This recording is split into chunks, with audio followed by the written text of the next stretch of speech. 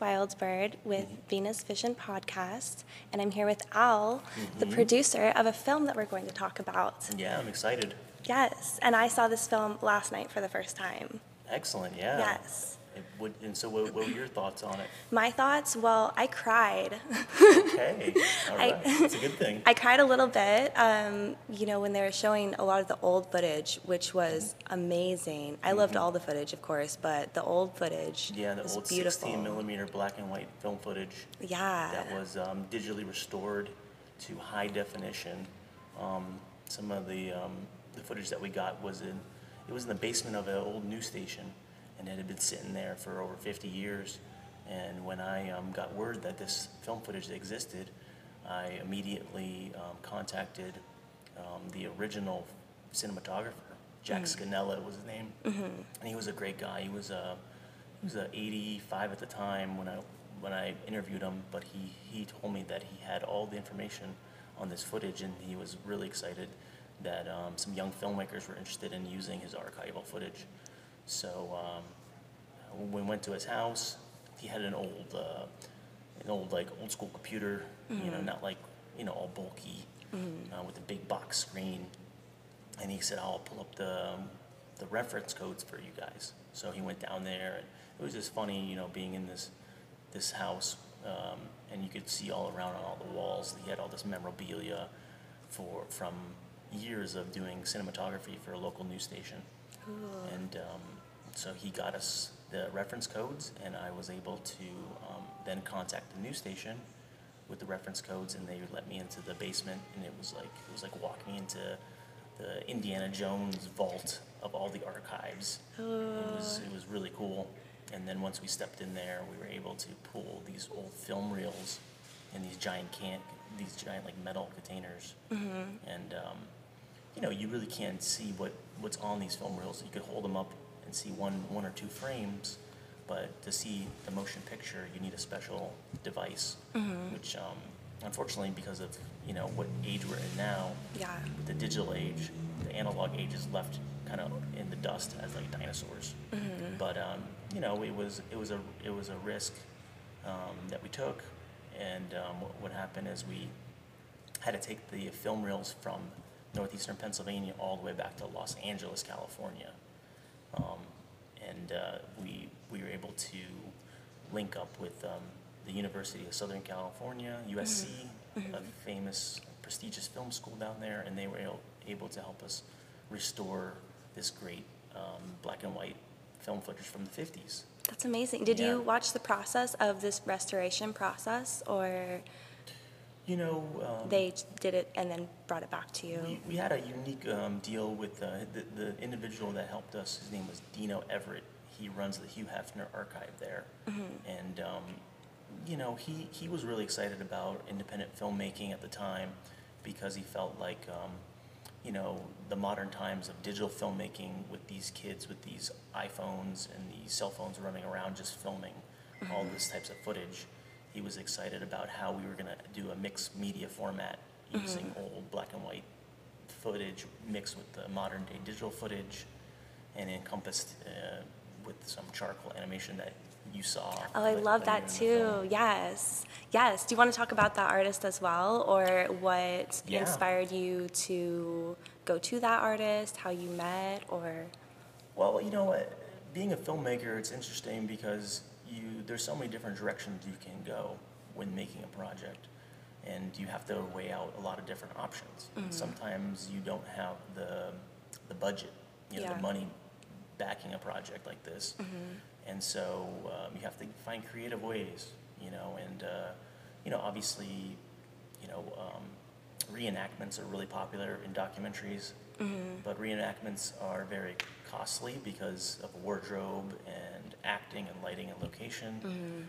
So, and sometimes if they're not done properly, they could come out just a little bit cheesy. So we decided, right early on in the project, that we didn't want to do a reenactment. So it kind of left us open for interpretation. And I remember at the time there was a movie that came out called Sugar Man, about a South African artist, musician, who basically was famous in and Africa, but never really made it to the U.S. And that documentary had some animation in it, and I was really curious to do something in that vein, but also adding a little flavor to our concept. And as you know, the movie is coal mining related, so we just thought it'd be a perfect fit to get a charcoal animator. That to is so beautiful. I draw love that. on charcoal to keep it in the same vein Yeah. with the film. Yeah. And we found a great artist out of Arizona named Benjamin Mackey, who was a comic book artist, and he was just a great individual to work with.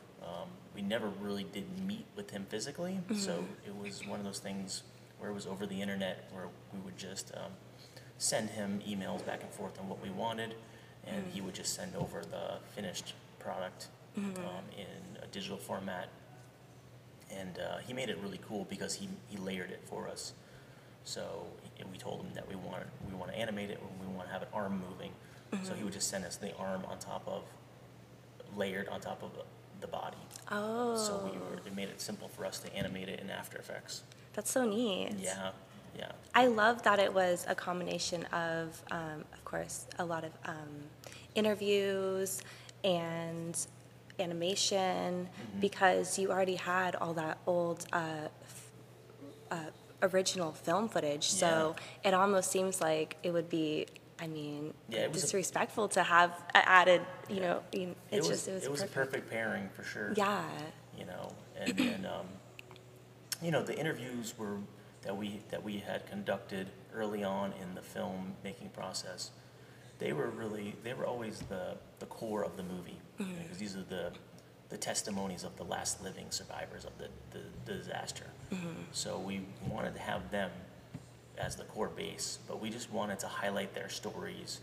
These are men that, they had so much character in their voices and in their look, because they had lived through this whole ordeal. They had went to war in the 40s, came back to America, in early America, and to basically get a job working underground in a cave. You know what I mean? So these were hardened men, and we really wanted to highlight the stories that they were telling us, but give it a more visual look to it, so that it really resonates with people. Instead of hearing a story, just a talking head, you could get the visual with it. How did you find these people that had been the original survivors? We were really lucky.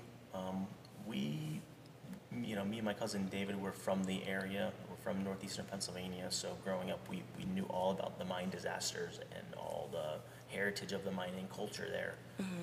So when we went back, I think it was for a funeral. My cousin, he went back for a funeral, and there was, at the funeral, was the author who wrote the book about the disaster. His name was Bob Wilinski. He's a professor out of Wisconsin. He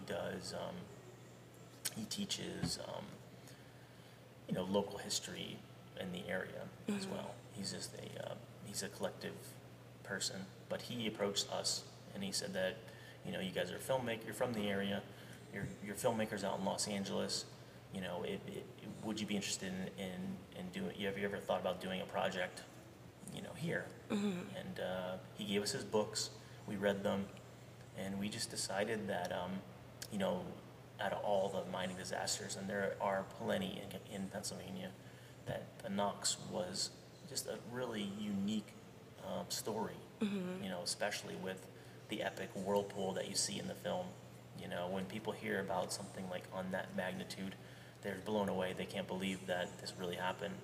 This stuff that you see straight out of a Hollywood movie. And I'm sure you felt that way when you saw The Vortex. Oh my God, yeah. Did you see this footage as a child? I mean, I know that you said that you and your cousins had heard about this growing up, so that... There was a short movie made in the 80s on PBS. Erica Funke did it. She is she's the local WVIA representative, which is a PBS station. She did a short documentary in the 80s, about 15 minutes long, and I did see that when I was growing up, flicking through the old soapbox. Did you feel when you saw that, or did anything indicate within your life or your childhood that you would end up embarking on this very specific Most accident? definitely not. I didn't No. know, when I was growing up, I'd be, embarking in such an adventure, and really, I wanted to pay homage to her documentary. It was great at the time, but I just wanted to dive deeper into it.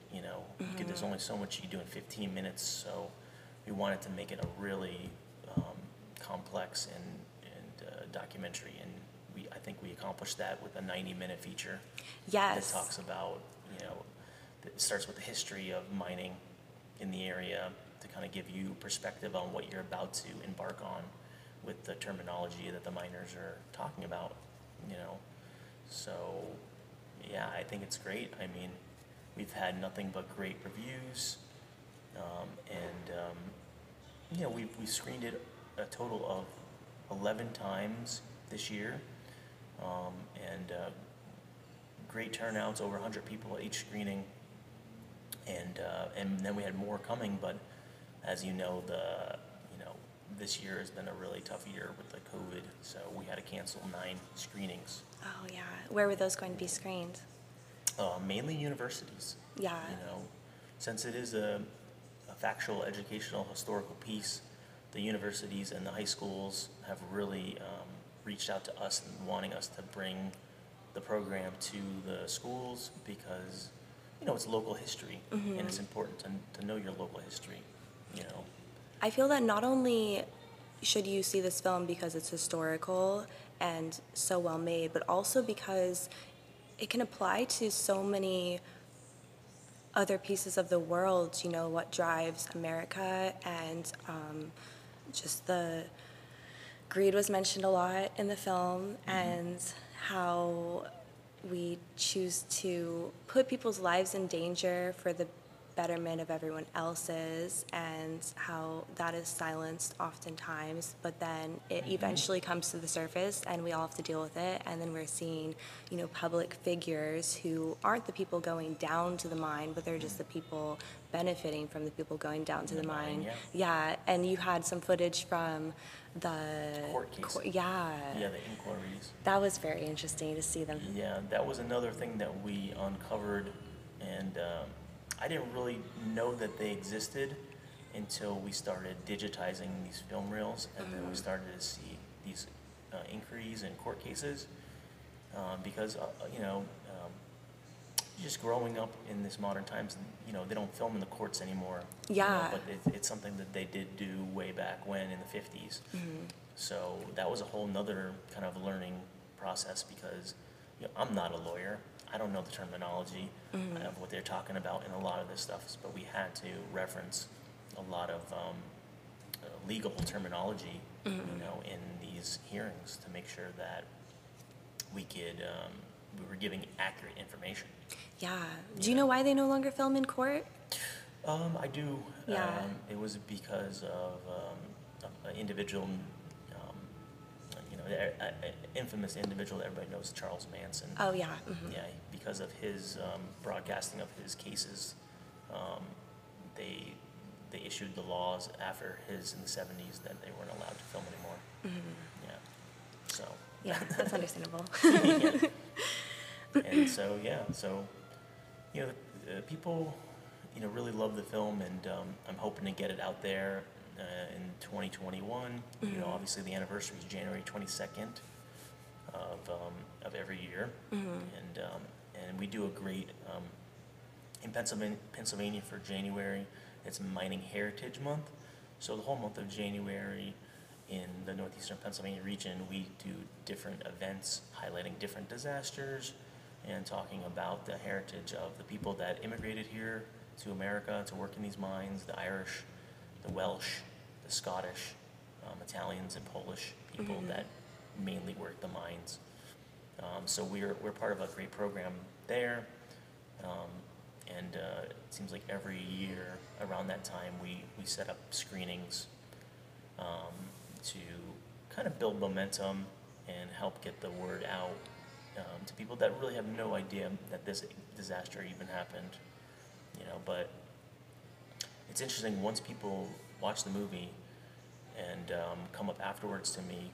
They say this is a really amazing piece, number one, but also I learned so much that I didn't know, and I don't think I would ever found out if it wasn't for your film. So that really, pulls on the old heartstrings, because again, if we don't reference the past, then we're really doomed to repeat it in the future. So it's important to have this learning, and this history, presented to the public. Do you think that due to COVID keeping a lot of people from seeing your film, you'll end up going about other streaming outlets? Yeah, I mean, I know I've been reading online, a lot of the forums are talking about these virtual film festivals. Oh, what? So yeah, so that might be an avenue. Oh my to go goodness. down. I didn't know anything about that. That's really Yeah, exciting. because the film festivals really got hit as well. Yeah.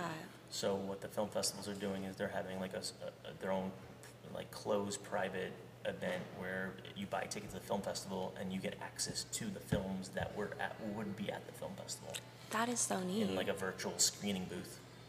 So that's an avenue. Definitely doing podcasts like yours and others, out there that helps bring in the awareness.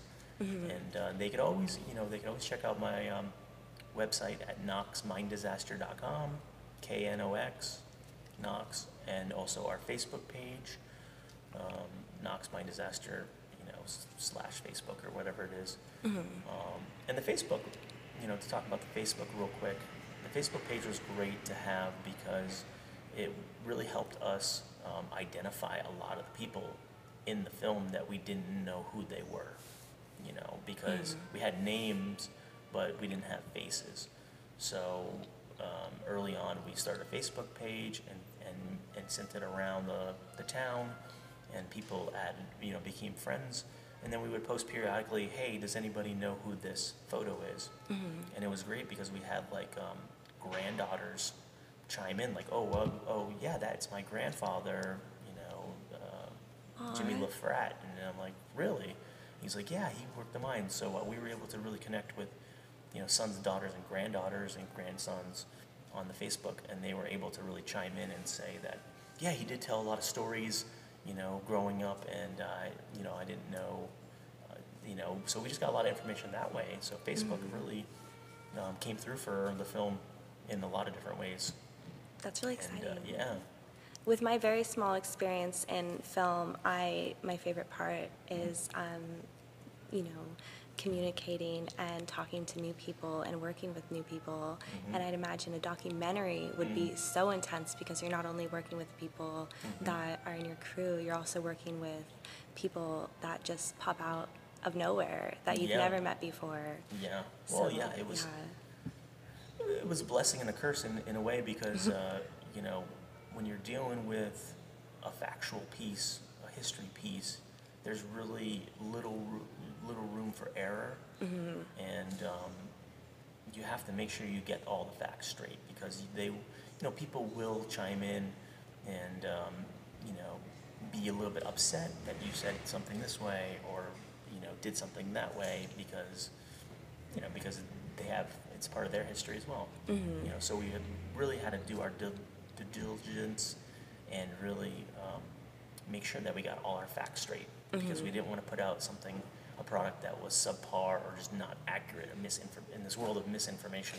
Yes. I didn't want it to add to that, which is easy to do when you're making something and it's like, oh yeah, we'll just say whatever and put it out there and people won't know, and then they believe that that's the truth, and in case that's not the truth, that's just what they're saying. So we definitely had to, jump through a lot of hoops that way. That was probably one of the most difficult things on the project, I would say. Did that cost a lot more time than you anticipated, for example? Definitely. Yeah. Did you have to go back and change things that you had already? Definitely. Yeah. We had to change things a bunch of times just to make sure that they were accurate. Yes. Yeah. And I didn't ask you this yet, but do you have any ancestors that were involved in coal industries? Yeah, my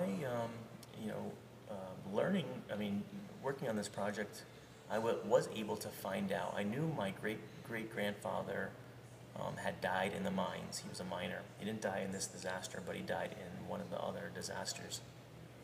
And I didn't know how he died, and I was able to find his death certificate online, and they told me that he had perished because some rocks had fell on his head, and he suffered brain hemorrhage. So yeah, my great-grandfather, John Baraka, he was one of those individuals that died in the mines. Did you know this long before you? Well, I began this film? knew that he had perished, but I didn't know how he did. Yeah. So I learned that on this project. Oh. Yeah. Okay. Yeah. And so, you know, it's interesting because a lot of people from that region, you know, the heritage is so rich in coal mining that, you know, it really resonates with a lot of people in that area. So that will always be our core audience. But then again, you know, as time moves on, people move outside the area. So we might have family relatives that are in San Diego or somewhere, you know, in Florida. And so when they hear about the project and they're really excited about it, you know, and they're always sending messages like, you know, thank you so much. Like it's been so long since I saw or heard anything about this area and you know, my family lineage. So that was great.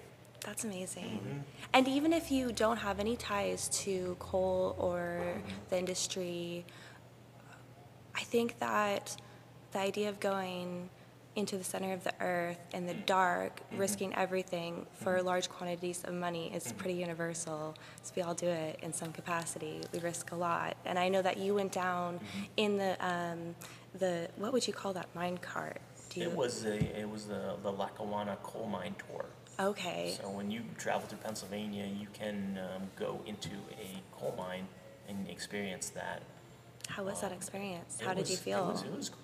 It was very eerie to be down there, you know, because you go down a slope that's an incline that's probably about 45 degrees, and you just head down into this kind of dark abyss, and there's no wind, so you don't feel anything on your skin or your hair, and sound's kind of very muted. It's damp. You know, there's always water dripping, and the temperature always stays the same down there at 55 degrees. Oh. So it's just kind of a weird kind of thing to go down. So, you know, it gives you a perspective on what the miners were dealing with when they went down there every day. Yeah. You know, they didn't know what time of day it was down there. You know, they could work all night and then come out in the morning, or work all day, and it would seem like they're working all night. You know, the equilibrium was all thrown off. And these were primarily people who had come back from the war, right? Mainly people that had come back from the war, and a lot of immigrants that came here to this country for a better life, and were the men that were working down there.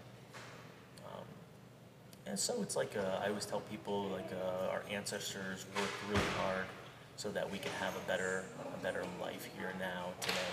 Yeah. You know, and that's, you know. And that's why I really like to pay homage to it. Yeah. But yeah, this movie definitely references to everybody on Earth because, you know, still a large portion of our electricity is based on coal burning plants. At that time, it was somewhere around 80% of the world's electricity was coal. Now we're down to 40% of electricity in the world from coal-based plants. Yeah. So, you know, it definitely fits into the thing with everybody. Yeah. The original footage of the carts going down into the whirling vortex was interesting, and it seems that they were pretty confident that they could essentially plug the hole. Am I understanding that correctly? Yeah. That was their thought process? The footage of the whirlpool. Yeah. I guess at the time, and they decided, you know, they needed to do something. There was a lot of people waiting, seeing the vortex. Yeah. And they thought they needed to do something, and the only thing that they had was that the train tracks ran parallel to the river. So they skewed over the tracks, and they kind of drove these giant gondola train cars right into this swirling vortex of water rushing into the mines below. And really, didn't really do anything, but it makes for great footage in the film, and just this kind of eerie feeling of like this massive force of nature being pushed in and blocked and everything like that. So, yeah. Yeah. It seemed like it was a bit for show so that the people would, I don't know, be more accepting of everything that was going on. I feel that possibly deep down they knew that it wouldn't really do anything, but they knew that they had to do something in order to make the people more compliant or just accepting of this disaster. Yeah. Yeah. So, all right. Well, it looks like we have maybe 2 more minutes here. But I think it went great, and they could always see the trailer online And where do you see that? at knoxminddisaster.com Okay. and or Knox Mind Disaster Facebook. Okay. So, but thanks for having me on your show. Thank you so much for being here. I really appreciate it. I'm so grateful. Thank you all. Yeah. Thank you for All sharing. right, signing Yes. off. All right. Bye now. Until next time.